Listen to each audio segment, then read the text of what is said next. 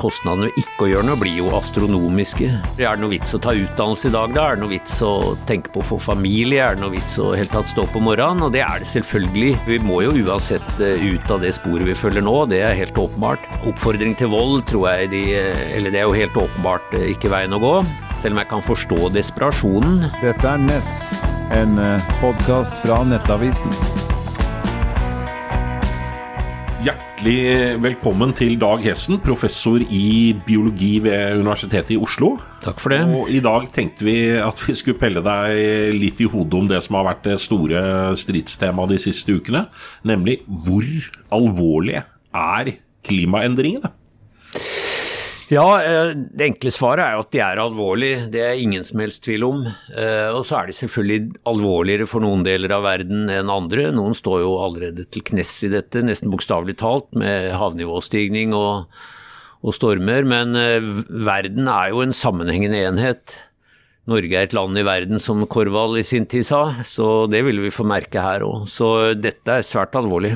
Vi hadde en samfunnsøkonom her, Øystein Sjøli, og han opptatt av dette at I prosent av BNP så ser ikke dette så fryktelig alvorlig ut hvis vi snakker frem til 2100, at da blir det et par prosent lavere BNP, men uansett så kommer BNP til å vokse veldig mye, så vi blir alle rikere, så la oss ikke overdrive. Det litt en sånn glad økonomiske, mens jeg tenker at du har et helt annet perspektiv på det.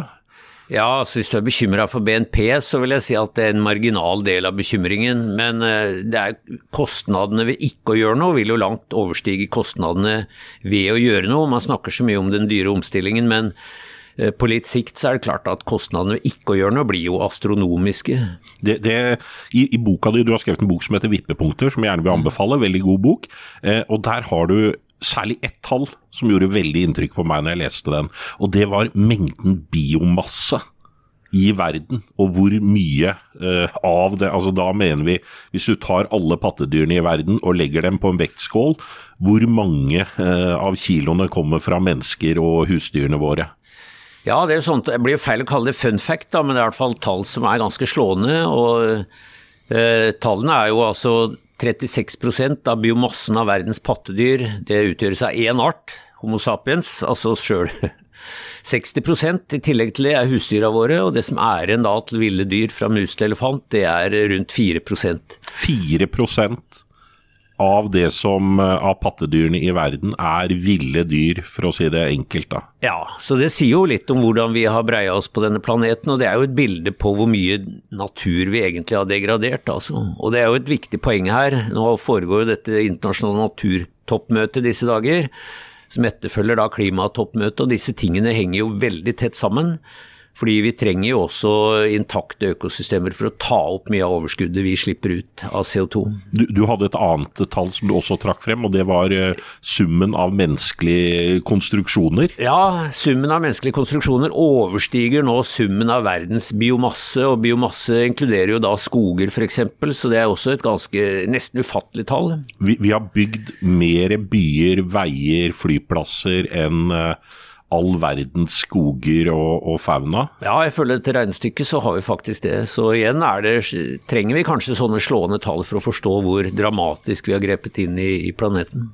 Hvordan berører det deg for jeg føler at du har et element av sorg gjennom boka di? Ja, det jo en frykt for det som vil gå tapt, helt klart. Som jeg ofte sier, så vil jo ikke verden gå under, og økosystemene vil fortsette, men da I en annen form enn det vi kjenner det. Det vil bli et massivt artstap, og selvfølgelig vi jo en del av dette. Jeg synes det vil være katastrofalt om menneskeheten skulle forsvinne, hvilket ikke veldig sannsynlig da, la meg si det. Alt tyder på at vi vil fortsette, men vi må jo ha større ambisjoner enn det. Men denne følelsen av at ja, vi kan ikke lenger regne med at verden I morgen blir bedre enn verden I dag. Antagelig det motsatte. Det jo en trist erkjennelse.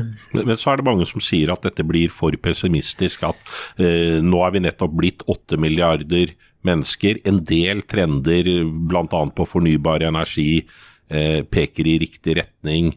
Vi har fått en slags klimaavtale, vi har fått noen lov, eller vi har fått noen avtaler, og I hvert fall en økt bevissthet om det. Absolutt, så det er jo ikke det at ingenting skjer. Det skjer veldig mye positivt, og det er jo en betydelig oppmerksomhet rundt det, men det er jo det som alle påpeker, at ja, det skjer ting, men det skjer alt for sakte, og CO2-utslippene fortsetter jo å stige. Konsentrasjonen av CO2 i atmosfæren er høyere nå enn den har vært på 3-4 millioner år, så vi går jo inn i et ukjent terreng, altså bokstavelig talt, som menneskeheten ikke har opplevd, og hvis vi ender på 2,5 grad, som i dag synes sannsynlig, i løpet av kanskje bare 100 år, så kan ingen si hvordan det vil arte seg, bortsett fra at det blir en ubehagelig verden å være i, men den vil bestå da. Det er jo viktig oppi alt dette. Ikke sant, verden vil bestå, men hva slags ubehag snakker vi om da? 2,5 grad, det vi er på vei mot, hva slags, hvis du skal gi oss et skisse eller noen gjetninger på dette ukjente terrenget? Ja, det blir jo det man kaller kvalifiserte gjetninger, men det blir jo mer av det vi allerede nå ser ved 1,1, og det kan jo være skremmende nok, altså med ekstremer i alle retninger, for det er jo ekstremene kanskje mer enn gjennomsnittstemperaturen som er det skumle. Da tenker du rekordhete, ja, ikke sant, rekordtørke? 100-årsflommen kommer med 10 års mellomrom, skogbrannene øker i omfang og intensitet, tørke og varme, ikke sant, ikke minst disse ekstremvarmeepisodene vil øke i omfang og intensitet, og deler av verden blir i perioder, kanskje til og med permanent ubeboelig, så vi snakker ikke om trivielle ting, og vi får selvfølgelig massive migrasjoner da, etter hvert som deler av verden vil bli ubeboelig, gitt at vi ikke stopper dette før 2,5 grad. For jeg husker at det er veldig mange år siden, men det var kanskje første gang jeg ble litt redd for det, var da jeg leste en artikkel om det, jeg tror det var i Scientific American, hvor de viste hvordan temperatur, nedbør, den type ting typisk gjerne fulgte en normalfordeling,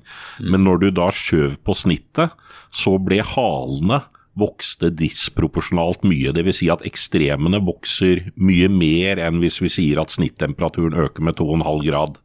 Nettopp, og det er jo det vi ser skjer nå, det var det også den siste IPCC-rapporten som kom i fjor høst, slo fast.